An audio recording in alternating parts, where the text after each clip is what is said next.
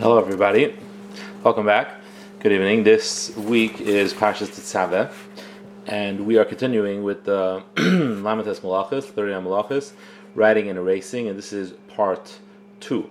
Now, last week we discussed the halachas of writing and erasing as they apply to separating letters and recombining them. So, the primary case we began with was the famous shaila about opening and closing books which have writing on the side of the book, like used to be common with library books. And the issue is that every time you open the book, you're erasing the writing on the side, and every time you close the book, you're writing.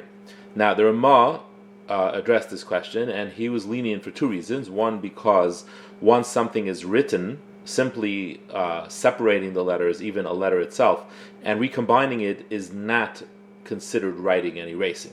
Writing and erasing is, like scratching off a letter, and writing it is creating a letter through ink, not breaking it apart and putting it back together. That's one svara that he had, and two is that a book is like a door or a window that's designed to be open and closed, and it's not considered building or breaking. So likewise, it's not considered writing or erasing for that reason.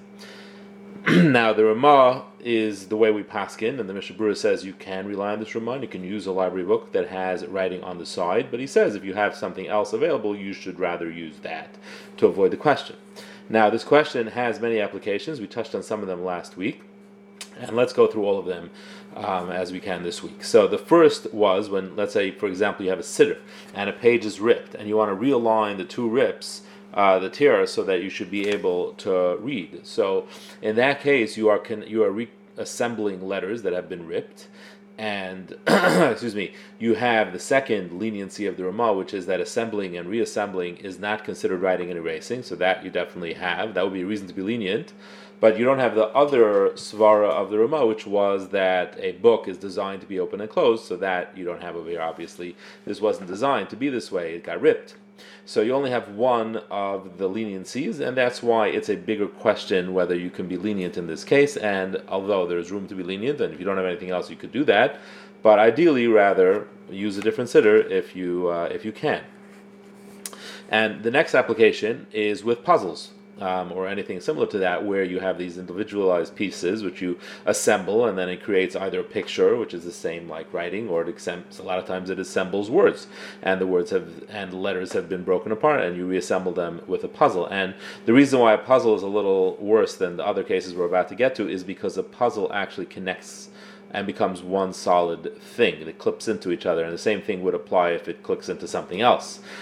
So being that you're assembling letters and they're attaching to each other, so again you have one of the svaras, which is that assembling and disassembling is not considered writing and erasing, but you don't really have the other svara, which is that it should be like a door or a window, because it's not like, a book is always going to be possible to be open and closed. Like a door and a window are always attached to the building. You can open and close, and here it all scatters apart once you're done, and there's nothing holding them together.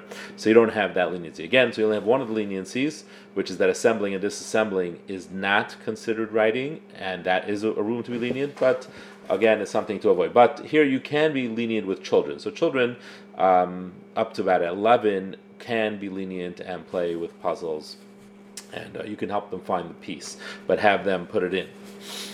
The next application would be when you're playing with something that involves letters, but they don't fit together or clip onto anything. So, for example, if you're playing bananagrams, or you're playing Scrabble, so you have letters, which are fully formed letters, you're not forming the letter, and you're just assembling words. There, it would not be a problem of writing or erasing according to everybody, because it's just letters. The letters are fully formed, and the words that you're formulating are not attached to anything. So you're not attaching them not to each other, not to a backing. So there's nothing that's considered writing happening. So that everybody agrees would be permitted. So you could play Scrabble in that way, or bananagrams. That would not be an issue. Now, where it gets to the next case, or the next level, is like where it does attach to something. So an example of that would be travel Scrabble, where it would, I don't know if that is still a thing anymore, but anyway, that it would click into the back thing, so it's actually held together. There are many examples of that. Let's say you have magnets, letter magnets, which you want to put on the fridge, and you can spell out a word with them on the fridge. I remember someone asking if they can do that to leave a message, like they want to let their parents know they went to someone's house, so can they use the letter magnets and write on the fridge, I went to whoever's house. So this would all be the same question, because you're using letters that are fully formed, so that's good, but they are actually attaching to something. They're not meant to stay that way, but they are attaching to something for the time being.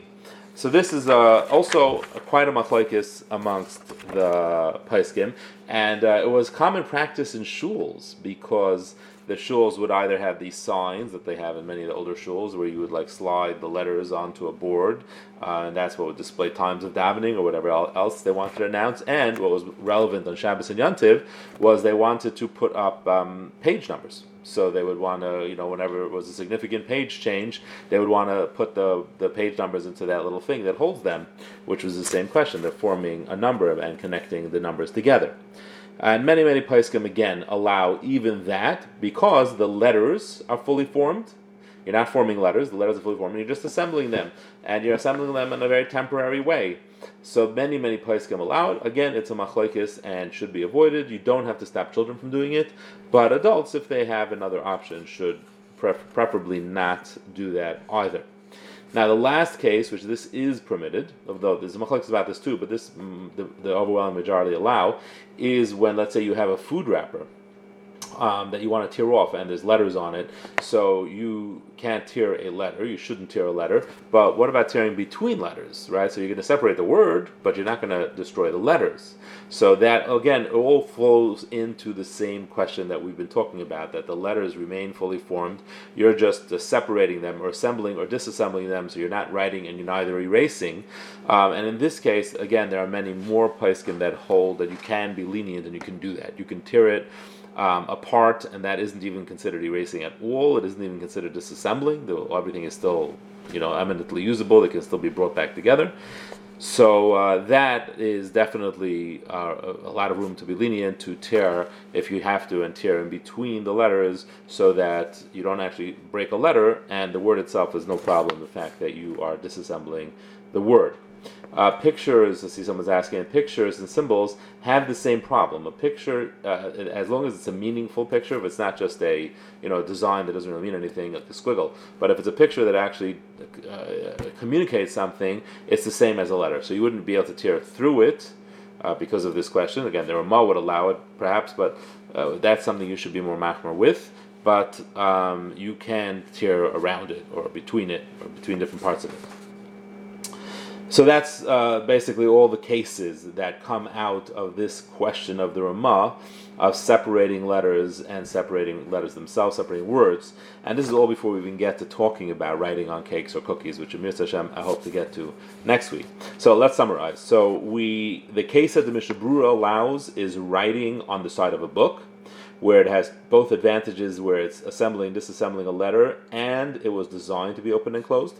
The next case is where you're aligning two sides of a ripped page, which only has one of those leniencies, and it's questionable.